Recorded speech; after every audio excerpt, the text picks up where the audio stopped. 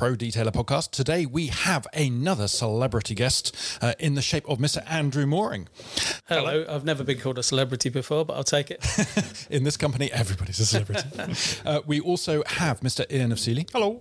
And today we are going to be talking about all things detailing, supply, distribution, channels, products, industry trends, marketing trends, all sorts of things. Stuff we should probably talk about normally anyway, really. Yeah, but we're going to be using longer words. Oh, very nice. I know. So, Andrew, would you like to introduce yourself? Yeah, first of all, Andrew Moore, Marketing Director for Morelli Group, which owns Slim's Detailing. Gotcha. And Slim's Detailing, Morelli Group is a family-run business. Yeah, very much a family-run business. 7 directors, 5 of which are still family members. 3 cousins, a brother, and an auntie.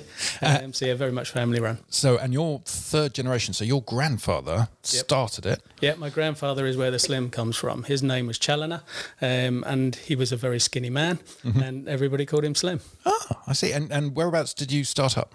The first business for Morelli Group was in Southgate, and then Southgate from there it spread to Chelmsford, to Ilford, to Uxbridge. It was all local areas where it just got very busy, and they just put another branch in. And he started the business because he was in like the body shop trade or the coach building trade, wasn't he? Yeah, he was a coach builder. So he came from Harold Radford's Coach Builders, then set up his own body shop as such. In those days, panel beating, you didn't buy panels, you repaired the vehicle. Yep. So that was his... Doesn't work with plastic these days. No, the plastics tend to be bolted on, bolted off. But in those days, he had a body shop, background of panel beating, but the service was terrible. So he couldn't get the paint. So he thought, I can do better than this. Set up his own business, and very much on having full stocks. And his motto in the early days was, your stock is at the end of your telephone, and we kind of still use that today, but it's more at the end of your PC now. Yes. Or at the end of your phone. And it was all about distributing effectively car body shop products. Yeah. Paint was the primary product. Yeah. The consumables that go with that, and equipment like the spray guns and panel beating tools and things like that. And in those days, he took on 3M, U-Pole, brands that he would have had right through. We're in our 65th year next year.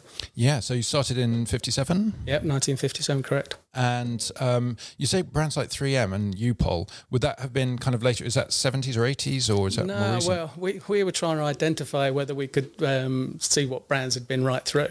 And Valentine was the main paint brand, which isn't in existence as such nowadays, although there's still some sign of it in Europe. But certainly 3M and U-Pole and De Vilbis was the equipment manufacturer, as in spray guns, that we reckon probably have been with us from day one. Yeah. And so cycle forward to, when are we talking now first? The creation of Slims was 2014? Yeah, about then. About 24, about seven years ago now. Yeah. And I mean, in kind of a brief explanation being that you had a customer of yours, which was a reselling, and that went down, and you got a lot of stock back from them. And they were buying 3M and Maguire's from us, which were 2 brands that we had. Maguire's were trying to push into the UK market with ourselves. They already had a presence, obviously, but they were trying to get us to sell more product in the UK through 3M after 3M took them over. And part of that was we took on this distributor as such who was selling the product.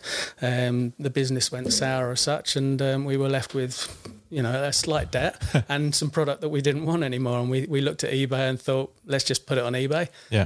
But then we thought, well, look, this is something car related. They're selling products that we've got in stock. Let's have a little look at the business, which we did at the time with my colleague Matt Laybourne at the time. So give him a credit for where credit's due. It's certainly an idea of his. Yeah, Matt, in fact, I was thinking the reason it reminded me is he wrote a smart repair article for issue 2, I think, potentially way back when. Okay, potentially, yeah. Definitely. He probably gave it to me to write and then claimed the credit. No, man. Those days. And then, so one thing later on, now in the naming of Slims, obviously it's named after your grandfather. Yep. But there were a couple other names on the table, weren't there, when you were thinking about it? We were kicking names around, Matt and I, in the early days, and I thought I'd absolutely nailed it when I came. basically we were looking at the Gas Monkey Garage. So I'm thinking of something simian was where my mind was going, and I thought I'd nailed it with Chimp My Ride. It didn't quite work, as you can see. You know what? I think you probably made the right decision ultimately. Yeah, Matt came up with Slim's Detailing Emporium, and we dropped the Emporium, and it is what it is and now. Voila. Yeah, exactly. Yeah, simple enough. And you've got a real style. It's kind of very much a kind of a. On the one hand, you've got Morelli, which is known for distribution and being a professional, big, organised company. On the flip side, you've got Slim's as a look, which is obviously it's B2C rather than B2B, which I suppose is a big distinction. Yeah. We wanted a lifestyle brand with it. We looked at other people that were doing well in the industry as such, and it was all very clean and very white. And we just felt that there was as I say, the Gas Monkey Garage and that sort of business we were looking at the time, and just saying, what great brands and how they built their brand. And Slim's was something we wanted as a lifestyle company. And you can see that even now, whereas if you look at your portfolio on the website, most companies have all the bottles cut out in white space because that's how you get it from the manufacturer, or if you're taking your own photos. But yours are in it, and I don't think apple crates were necessarily your invention. I think Auto Finesse might I think get definitely that credit. I'd have to give Auto Finesse a bit of credit. We did some videos in the very early days with those guys, and it was a brand that was important to us early on, and still a brand that we sell now. And you have to say those guys have done a great job. And there was certainly some inspiration of what they'd done. I had an old wooden workbench at home, teamed up with an old fence panel that was in a pile of rubbish in the back garden, and hence our background. Your backdrop. scene, Our backdrop was set up. Which, unless I'm mistaken, is still what you use now. Absolutely, yeah. Generally, we use that now. There was a plan. We've got some old cars in the business, or in the family, should I say? You can't call them that anymore. No, not that. No.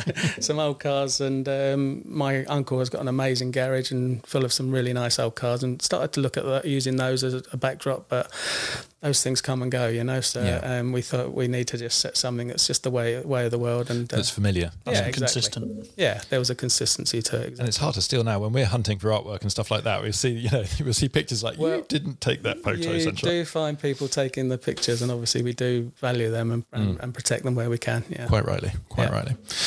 So we then, when you started, what brands did you kind of kick off with? Early days was very much Auto Finesse, Maguire's, 3M, Dodo, Auto Valet, Car Pro, and brands like that were just central to what was going on with the other business that we were taking on. Kosh Chemi came in as well from Reap, and Swiss Vax as well was an important brand for us at the time. So were you distributing Swiss Vax, or was that reselling? Through Reap. Reap. So Reap were bringing it in at that point, and we decided that it was really important to have a high-end brand like that as well and G-Technique as well. It makes your shop smell nice too. Yeah. When I say Auto Valet Pro. Valet Pro. I was sitting there thinking I'm embarrassed here. So was I. I was thinking, I don't know who they are. And most recently, of course, and this leads on to our one of the big topics that we want to hit, because it extends from what we're talking about in the magazine. You took on Car Pro. Yep. And Car Pro is primarily made in South Korea. Correct. Yep. And because I interviewed Craig, who you took it on from, or partially on from. Craig was very kind to say that he identified us as being good distributors for the product when he was deciding that he wanted to quit. Well, Craig is, I have to admit, I mean, we've worked briefly with the magazine with Arvi, who's the owner of it, who's in Cyprus. Cyprus. And obviously there's Gordon Muir, who's worked very closely with the brand as well for a long time. But Craig was brilliant. I mean, both in terms of supporting PVD members directly and in terms of the provision of it, is that we've in fact, we keep Craig on the group, even though he's no longer technically, working in our industry anymore, because he's so helpful. So it's great to see that going across. Yeah. However, at more or less the same moment that you decided you took on Car Pro, we had lovely Brexit. Yep. So that was fun. And we've had a bit of a... Nasty cough you got there. Bit of a pandemic going on there. Is that insensitive? Probably is. I'll retract the cough formally. The combination of that has made life very difficult for you. Yeah, I would definitely say don't try and take on a brand during a pandemic. It's the old saying. Yeah, the old saying, exactly. Yeah, just slip. That's what I was told when I was young. The lips, yeah. It's been a really tough time to take on CarPro because one thing that we've pride ourselves on is stock and stock holding. And you have to kind of appreciate that March 2020, we probably took it on April, May 2020, was really not great timing for us. And a combination of things, obviously the business just went rocketed. In terms of lots of people at home trying to pandemic, touch cars. furlough, money in pocket, what am I going to do? Car on the drive. They were cleaning their car. They were cleaning their dad's car. They were cleaning their brother's car, their neighbour's decking. car. I nearly got roped into building decking as a consequence, and I managed to avoid it for a whole year. Yeah, well, you did very well to avoid that. You got out of building it anyway because you got someone else to do it. Yeah, in the end, that doesn't really count just putting the lights in at the end. I think I saw some decking out there, so it's definitely been done. Yeah. No, it's present crate. I did build a dog crate, like a massive, great big dog kennel thing, which is a bit creaky. But that's completely irrelevant to our conversation. So you had a huge boom in demand for all products. Huge boom in demand, obviously a big draw on the product. World fleets, everybody decided that there's going to be a massive recession with the pandemics. Production lines were cut. I think some shipping was mothballed, put to one side. And obviously then when everybody didn't go into a massive depression and recession. Suddenly, the demand was there again, and it's like throwing the grenade and then looking up after about 5 seconds, thinking, was that a 10-second fuse? Yeah, exactly that. It was just mental. It just went. The business boomed, but all of a sudden, from getting product over in 8 weeks, we were looking at 16 weeks to get the product over, and it wasn't something that took 6 months to get to. It happened overnight. So all of a sudden first stock order, it's on the sea, but we're running out of this, we haven't got that. And the way we work is we really want to make that right, so we started arranging air freight. But of course there's less air freight because what people don't realise when they're getting on their jets to go on holiday, underneath them any spare space is used by the likes of Royal Mail and the rest to transfer goods around. And absolutely, and you don't start shipping 4-litre containers on air freight either. No. So the smaller products were coming on air freight just to keep us, so we had stocks. Can you air freight ceramic coatings because they're quite volatile? You can air freight certain products, and obviously we air freighted what we could. Several thousand litres of tar and glue removers probably not going to go down too well. You think of the weight of the product. It's not good. And with pressure, explosion at the end, though. Pressurised situations as well. And that's not just on us trying to get the stock. That's on the cans that are in the airline. And we had lots of air freight orders come over, and you just don't make any money on product that's air freighted. Having said that, the sea's trying to catch up with the price of air freight at the moment. Yeah, they're doing a good job, though. But you're saying how much, say, before pandemic? Right, okay, before pandemic, we put a container on the ocean anywhere between £1,000 and £2,000. From where to where? From the Far East. So it could be China, could be Taiwan, could be Korea. So if you had a full container coming over, 40-foot container, anywhere between £1,000 and £2,000. Our current, most recent container that spent 10 weeks in dock, 8 to 10 weeks in dock before we could get it on a boat, has cost us £21,000. And inside a container, roughly, what's the value think of the goods? Think of a 40-foot container and think what you can get in there, because they've got software programs and they will pack it right to the roof. Yeah. So you get it pretty full. Well, if it was full of top-end Sea Quartz Pro 5.0 or whatever we're at now. We wouldn't put a whole container of that on the water. So that would generally be a pallet that's coming across, or several pallets coming across from CarPro. So they would go into a container with something else. Yeah, absolutely. But our other business, Morelli, we will fill a container with panel stands, trestles for the body shop side of the business.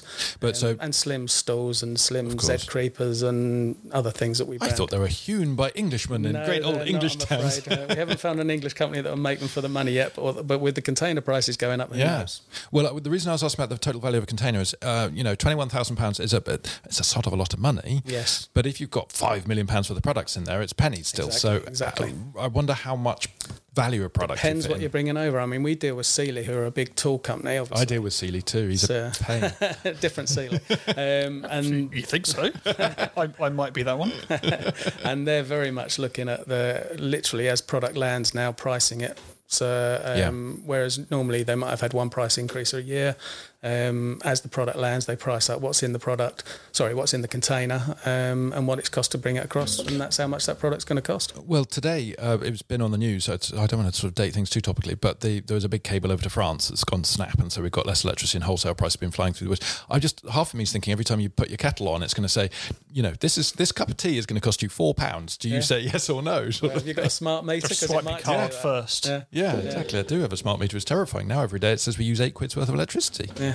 Horrendous, and it's just everything is just a knock-on effect, and Brexit, as you say, had an effect as well.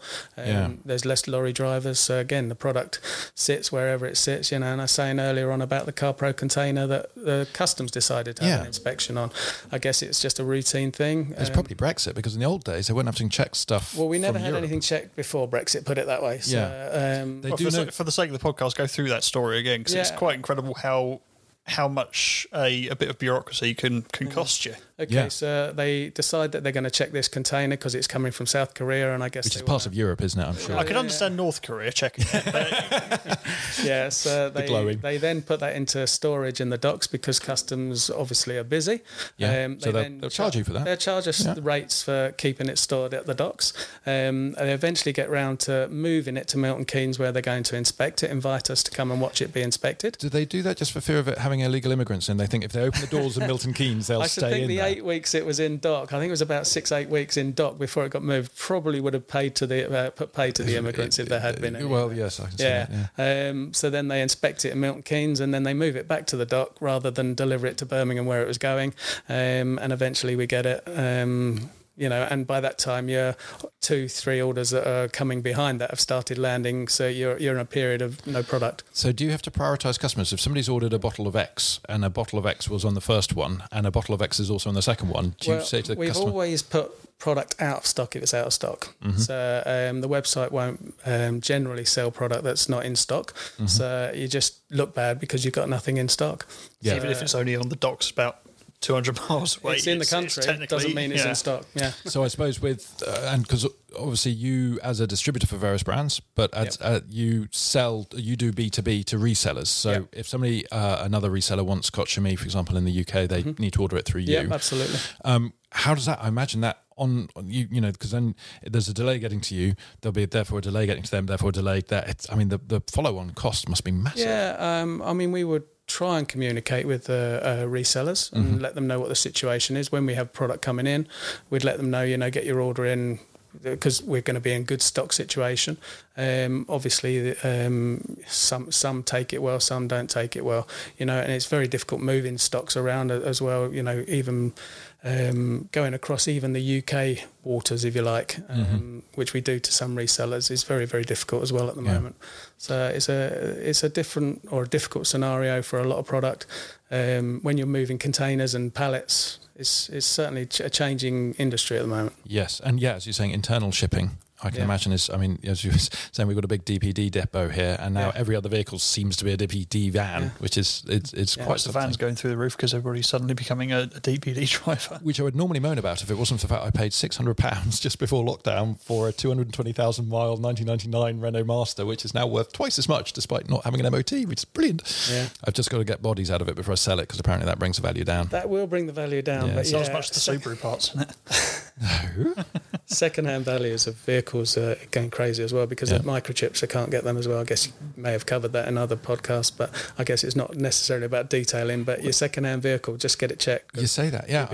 I was going to take the old Subaru Forester next to the Porsche dealership, and those people who can't get hold of a Macan, I'm like, look, I'll do this for half the price of a new Macan. So far hasn't worked, and only one restraining order.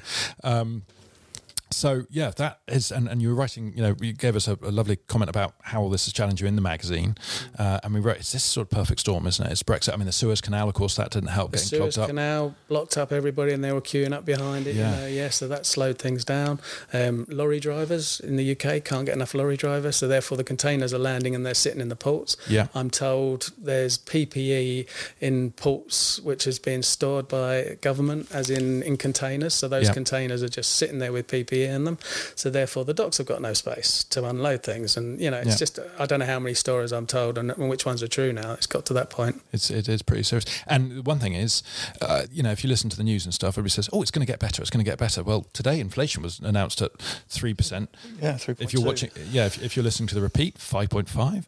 And if you're listening to the second repeat, if basically this is on Dave. We've gone a bit. It's not called Rhodesia anymore. Where is Rhodesia? Zimbabwe. Yes, I believe so. Yeah, because at one point, not for quite a few years, to be fair.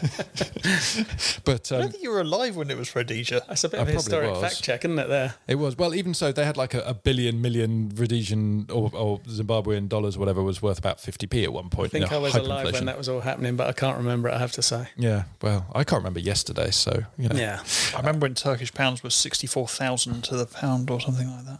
Yeah, that was when I went over there when I was like an 1830s thing, so quite a long time ago. I just remember 10 francs the pound. 1 franc's a baguette. A lot of beer for your money or a lot of money for your beer? Cool. It's the Raki races. Yeah.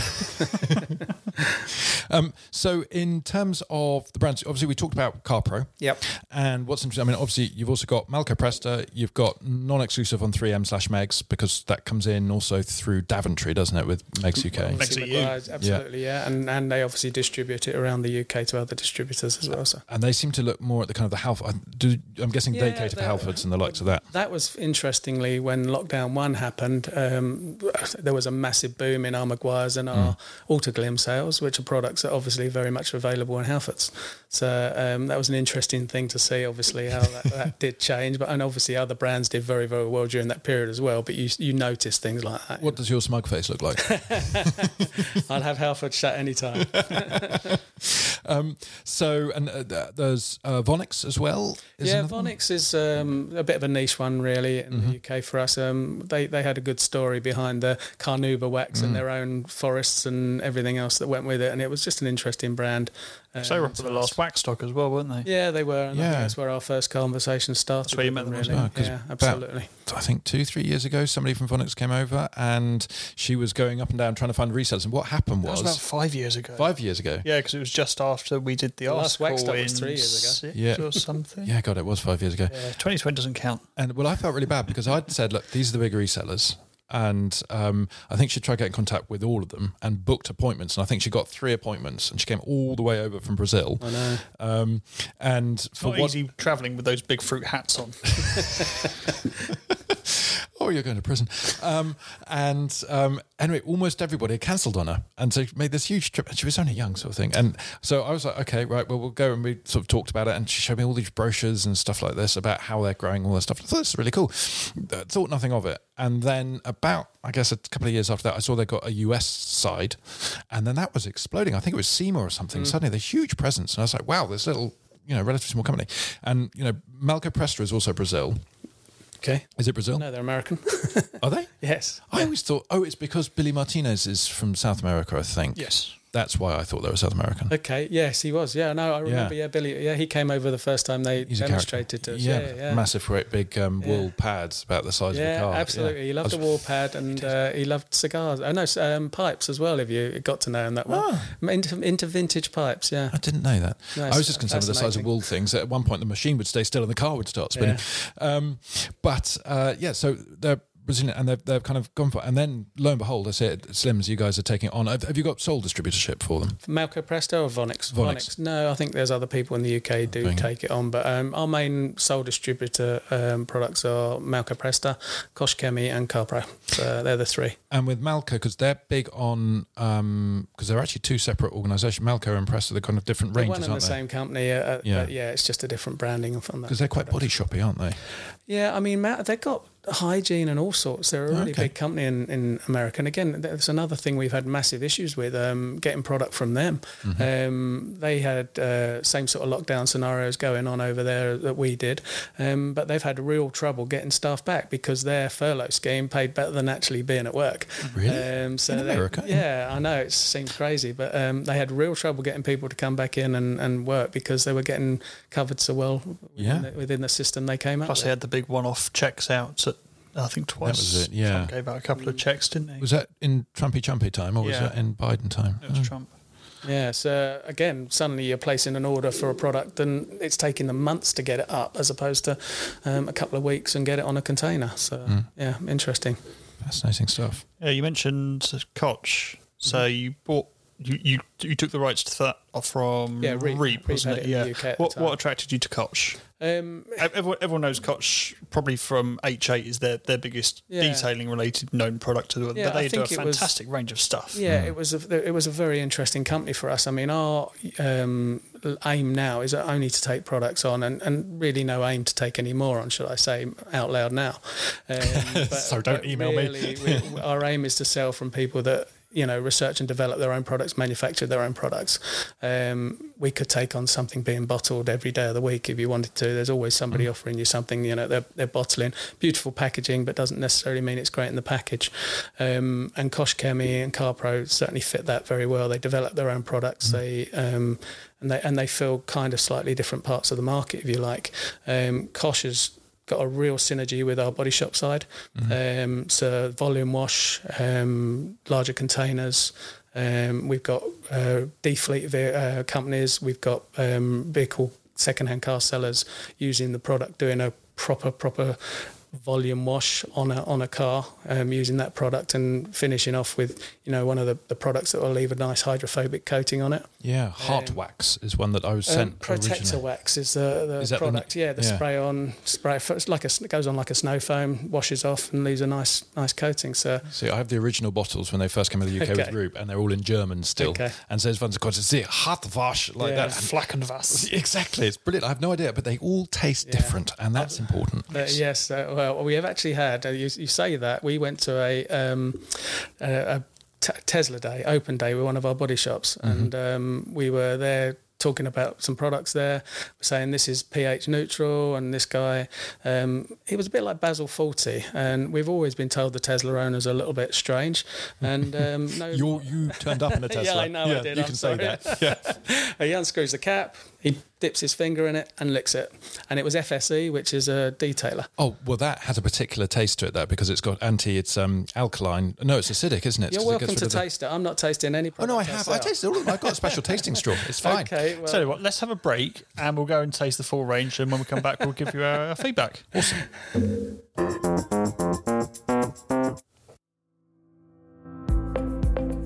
Hello, everybody. Just a quick note to say issue 13 is now out. It is 164 pages, and we've got interviews with Jim White. We've got a awesome colour matching guide with Kelly Harris. We've got the mega test on glass and so much more. Grab your copy at prodetailermagazine.com.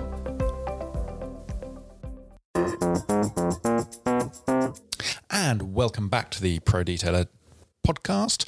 We have got Mr. Andrew of Mooring in today from Slims, and we've been having a fascinating conversation about supply chains and stuff like that, which basically explaining why perhaps it's been more difficult to get hold of the products you want, or indeed prices have gone up and stuff like that. We've got a lot of suppliers increasing prices, but now we're going to turn more to the professional side of things and talk about the changing world of new car protection / detailing in car dealers, be it new car dealerships or used car dealerships. Yep. And so just to give you a bit of backdrop, a couple of issues ago, well, actually, how many issues ago? When we did our NCP test? Oh, that was that 10? 9 or 10. 9 or 10. 9 or 10. We did a new car. The alphas that decided not to show up. Yes. And we used the new car protection products from the likes of Superguard, Diamond Bright, that sort of thing. And we applied them properly. We took the time to decon the car, and we actually found them pretty good, to be honest. There was nothing wrong with them. Amazingly, they all work. Yeah, they do. Go figure. Yeah, we've got professional detailers and home users around the country who have paid an awful lot of money for these products to supposedly apply to their car, and for whatever reason, the end results aren't great. And most of that is not the manufacturer and it's not the customer. So just figure out the person in the middle. And as a result, independent detailers have always stood proud and above the kind of dealership valeter detailer because the quality of work, really. Yep. And actually, relatively speaking, value, because new car dealerships will be charging 500-600 quid for not applying something, whereas you get professional detailers at that sort of money. You can get a really good coating on your car and probably a single stage polish as well.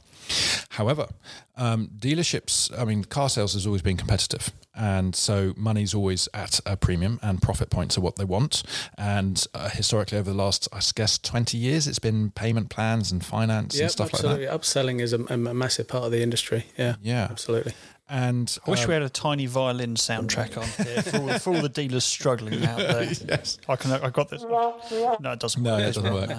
No. And they've obviously made money on the new car protections, but customers are being more discerning. They want the ceramic coatings. They want all this kind of high end stuff, and dealers are realizing that they need to essentially up their game. And from what I've heard, some of the higher end car dealership groups have started putting in detailing studios and employing detailers, not just. Yep, we've seen it ourselves, certainly. I mean, obviously, without mentioning any dealership names, we do deal with some of the high-end dealerships, and they have been having conversations with us about detailing and coatings.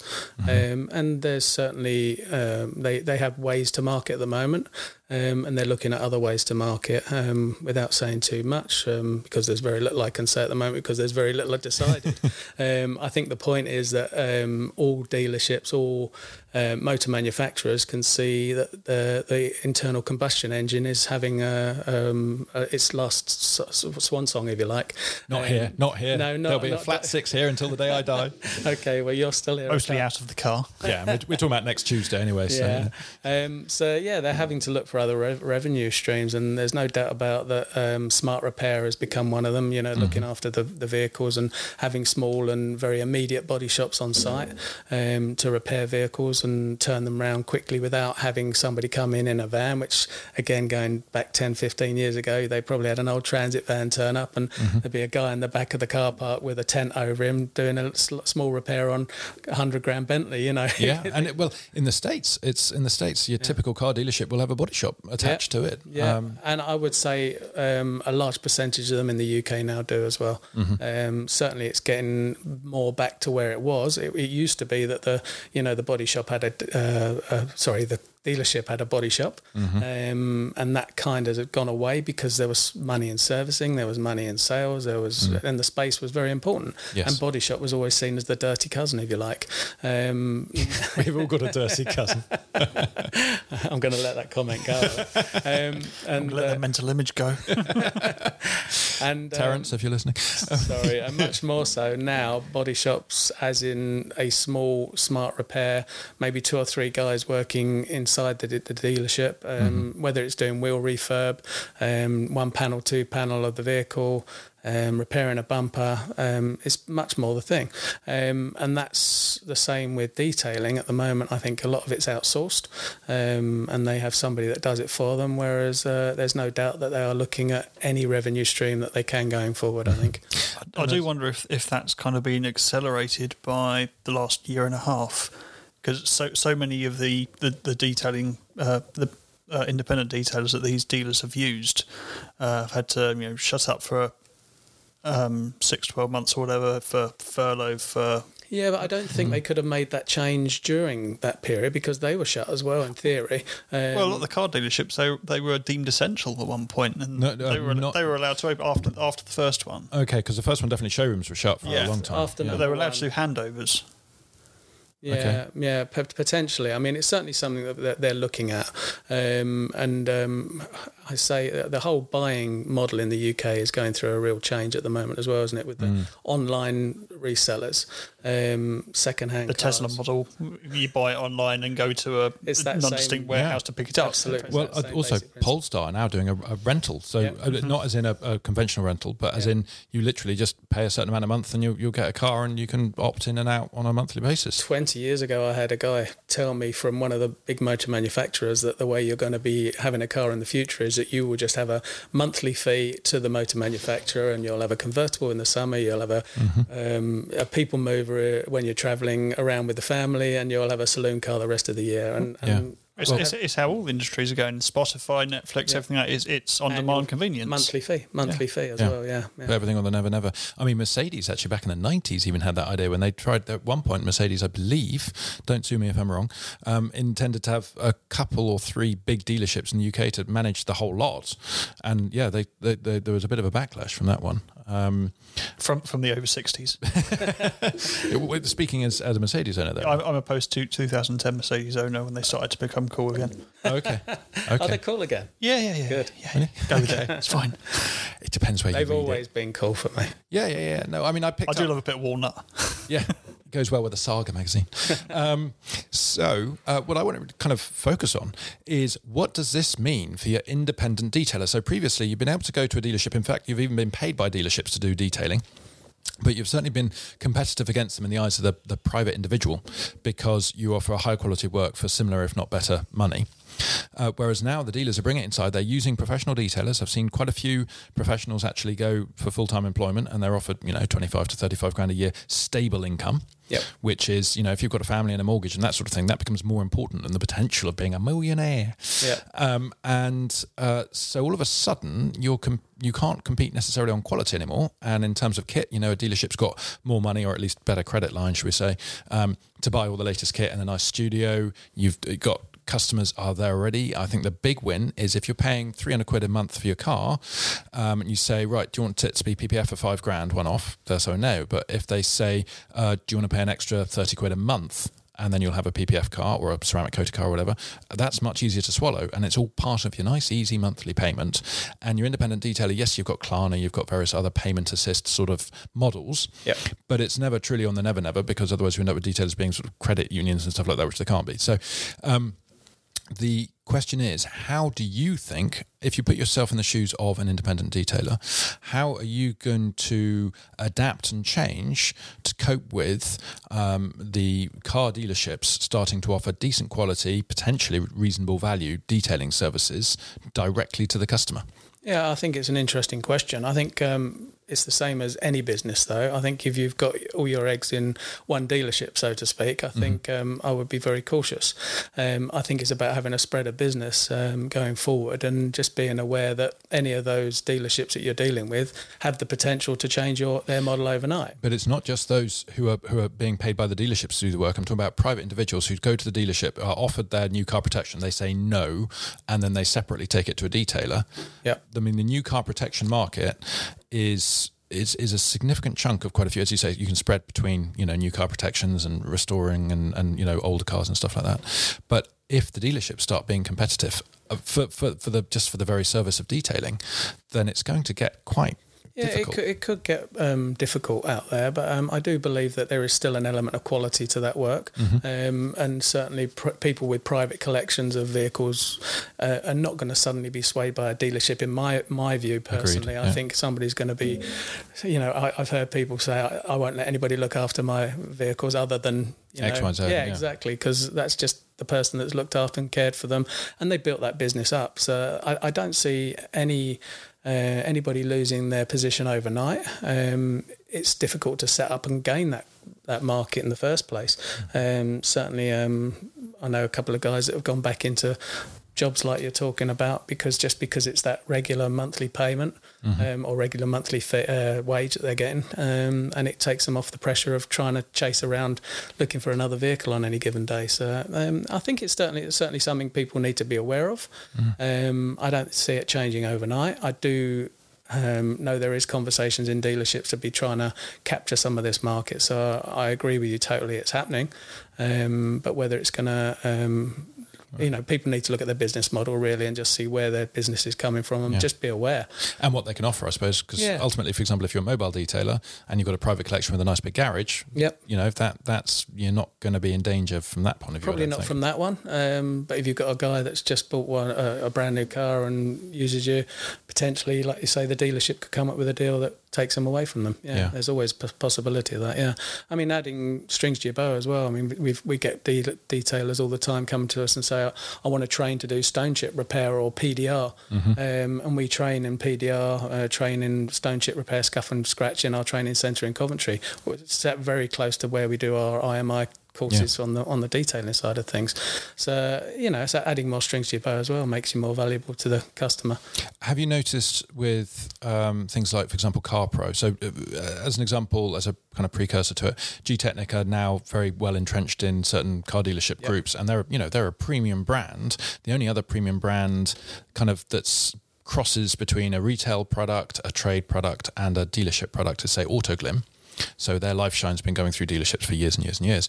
But with G-Technic hitting the dealerships successfully, you now basically control the fate of CarPro in this country. Do you think that's yes and no, we do and don't. Okay. CarPro Professional is not under our banner. So the C Quartz Professional products fall under the banner of Gordon. Exactly. Yeah. So we don't have any control over that, and we sell the products associated behind that, if you like. I see what you mean.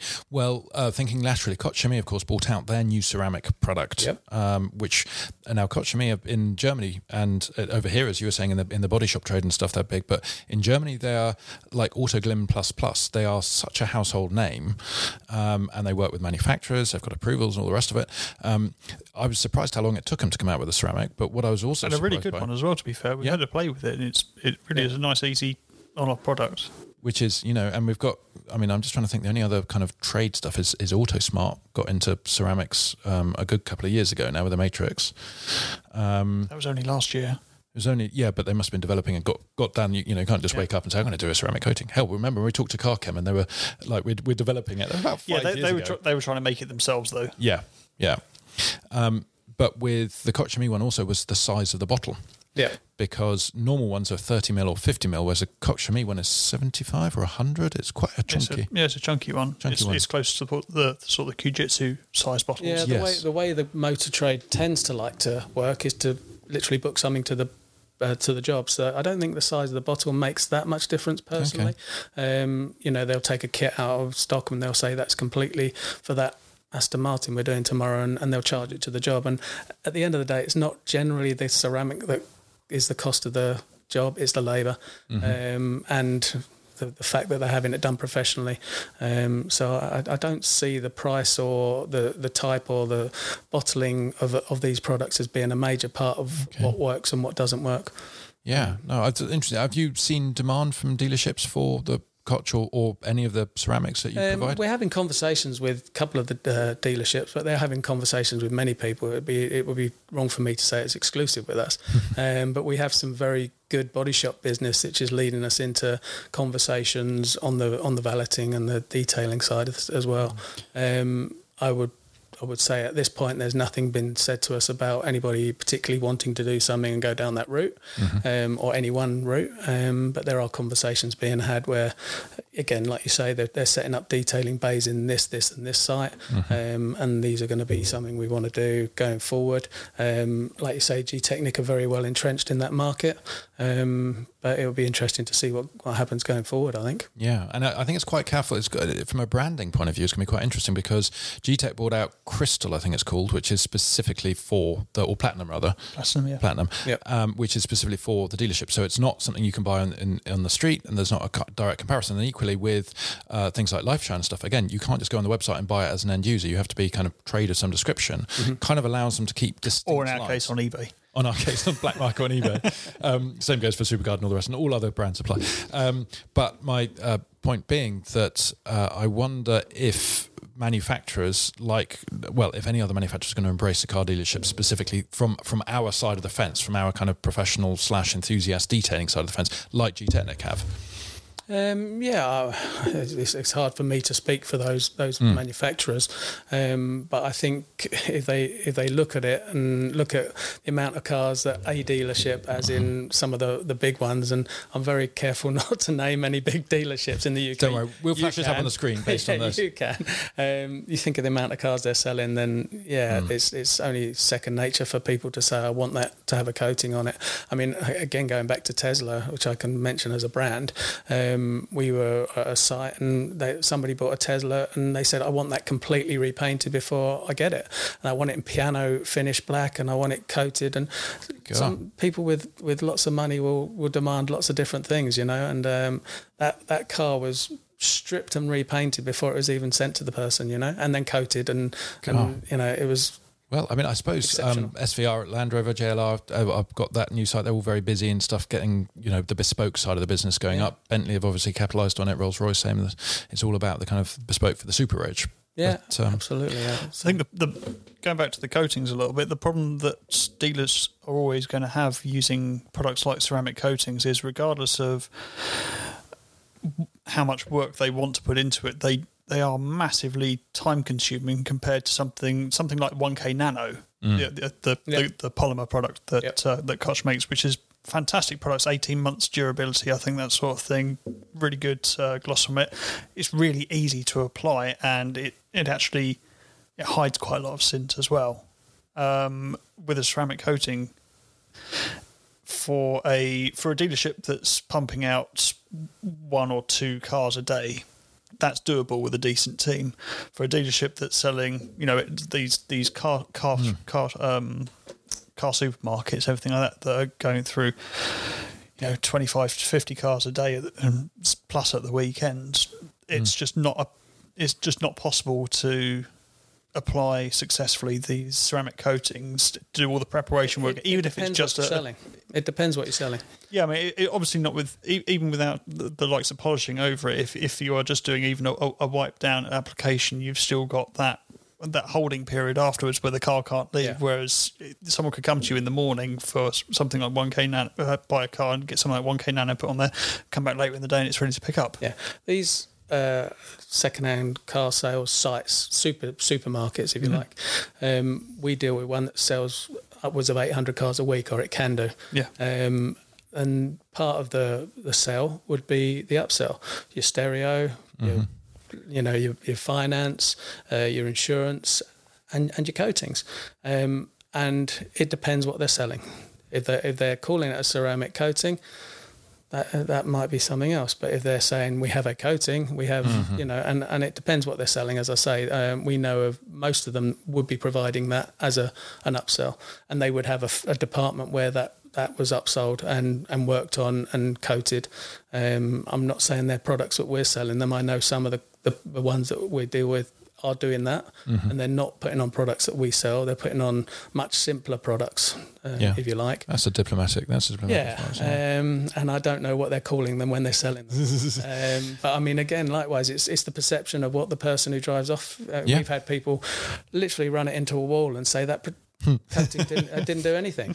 Well, yeah, it's not going to stop a brick wall. I need to do loads of layers for that. Yeah, exactly. Well, again, maybe we look east rather than west and look at Japan. 80% of new cars sold in Japan are sold effectively with coatings. Yeah.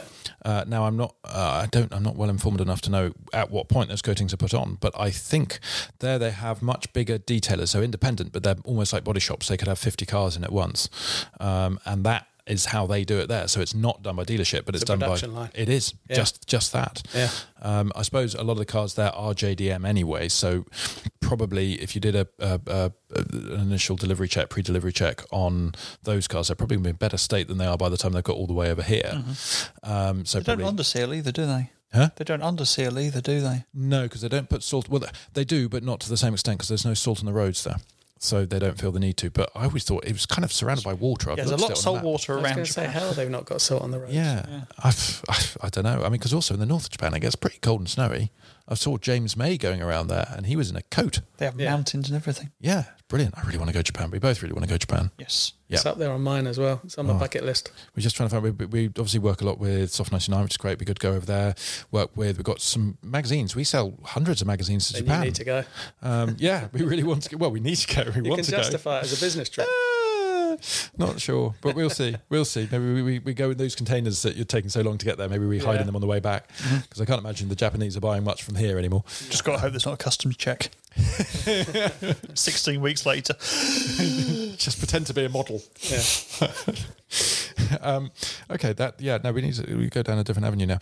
What I would like to do is ask you some quick fire questions. Okay. Now, normally we ask most of our guests are detailers. Yep. And so these are very much tailored to that. But I think all the ones we've got here will apply. Okay. And if anything, we get a nice variation in answers. Okay. So I'll take it from the top. What is your current car? A Tesla Model S. And it's bizarre because you got a bit lost coming out here in the sticks, and I called you up. Actually, it found you perfectly. I just didn't know which house you were in. Yeah, it was odd. And I looked out the window and I saw this white Tesla. I thought, nobody in this place has no Teslas like that. This must be one of them city folk from the smoke. So we've got a Tesla Model S, and it looked like the dual motor. It is. Yeah, it's a long range one. Yeah, it's very much a company policy. Sorry, I didn't touch that. That's the mandolin going on. Yeah, a company policy to have nice cars. No, go electric. Directors are very much. We're looking at the moment as we're going towards carbon neutral. That's the aim. Yeah. So, Have interest you going that way with the delivery vans? Yes, we're looking at that way. We do a lot of business with Stellantis, as in Citroen Peugeot, and over the years we've done a lot of business with them, and they bought out an electric one with all the gubbins from the E208 or something, haven't they? Yeah, it's finding one that will do the range, because you don't want to be stopping halfway through your delivery round and charging. So not round you, no. No. So we're about 50, just approaching 15% of our fleet now is electric or hybrid. Wow. So we're getting there. That's cool. Well, even I drive a hybrid, so Okay. Well, it's got a hybrid sticker on the back, and it burns almost as much oil as it does petrol. You have to have a very large battery for it. So it is a huge battery. It is a massive battery.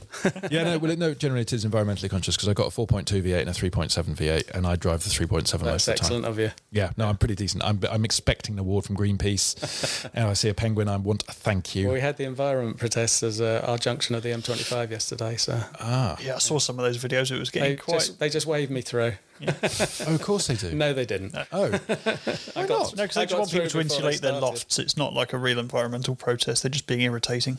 Yeah, well, I don't want to comment on things because I don't, want a dead rabbit through my letterbox. Actually, they probably wouldn't. I'd do love that. Dinner. Well, yeah, it's on. I'd have to check the level of killing animals rigor. on your behalf. No, they probably wouldn't, would they? No, it'd probably be something fetal. So yes, no, I don't want to upset the environmentalists, delegates. The second quickfire question in this quickfire round is first. Bizarrely, it says first car pro detailed, and that is first car pro detailed, and I'm like, this isn't making sense. So first car that you touch, because obviously you're not a pro detailer. You've got absolutely not, and I wouldn't regard myself as an absolute mad detailer either. I like looking after. There's only one type. No, there's only one type, the mad type. I had a Mercedes E.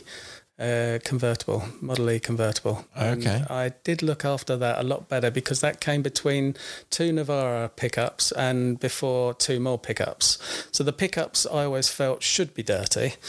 Well, yeah, because then people don't notice it. It's a big tax dodge. That's why I had pickups. BIK.com. So I had it was a bit of a midlife crisis, and it was in brown with a beige roof, which I got absolutely remorselessly slaughtered. I quite like that. At least, unlike the Navara, it doesn't snap in the middle. And the convertible's technically a pickup.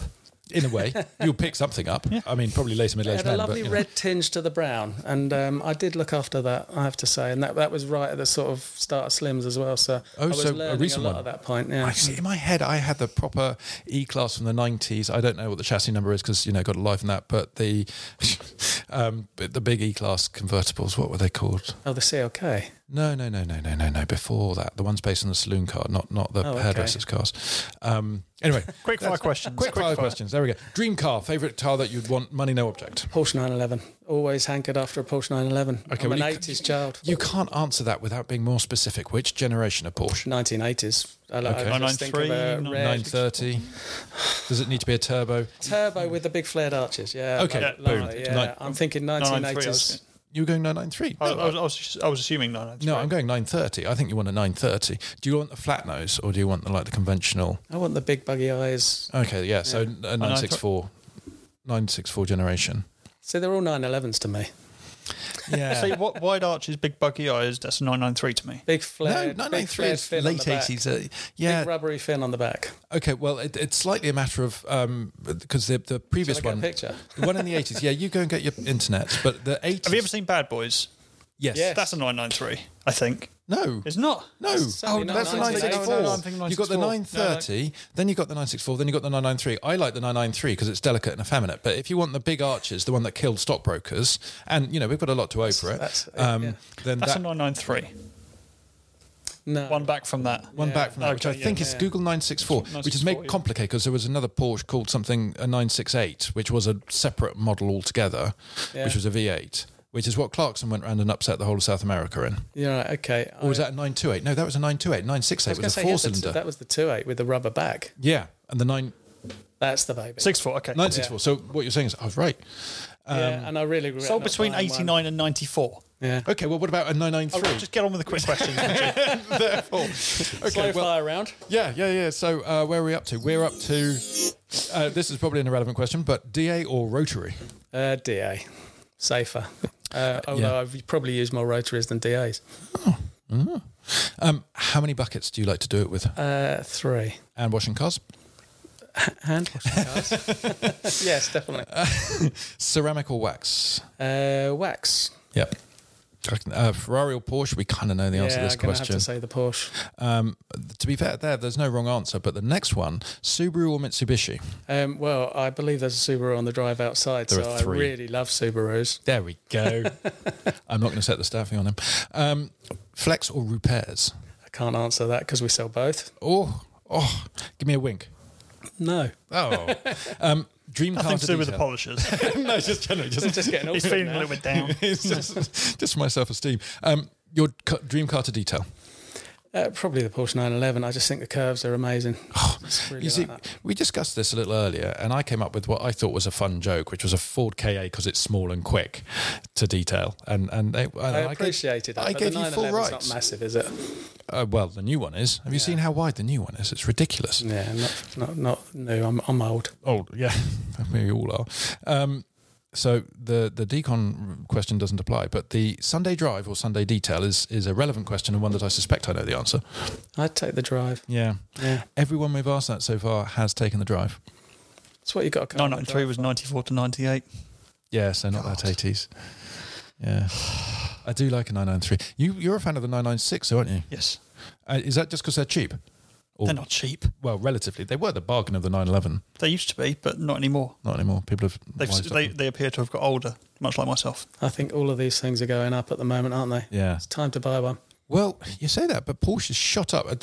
Going back to the kind of classic car stuff, they shot up in the last recession because it was a safe place to put the money. And then suddenly there were these really high-value ones. And about 2 years ago, an awful lot of auctions happened and not very many cars sold. But we will see. Anyway, we're coming to the end of our time here. So thank you very much, Andrew, for venturing all the way out here. Pleasure. And it has been enjoyable and insightful in equal measure. So okay, thank you very much. It's not been too painful, hopefully. I thought that's what you were saying the experience was like. Didn't hurt that much. Yeah. Cool. Well, we will be back on your screens fairly soon, so do keep your subscribed. audio screens. Your audio screens. Well, we're also filming this, but audio screens. And we will look forward to producing something else soon with a new person.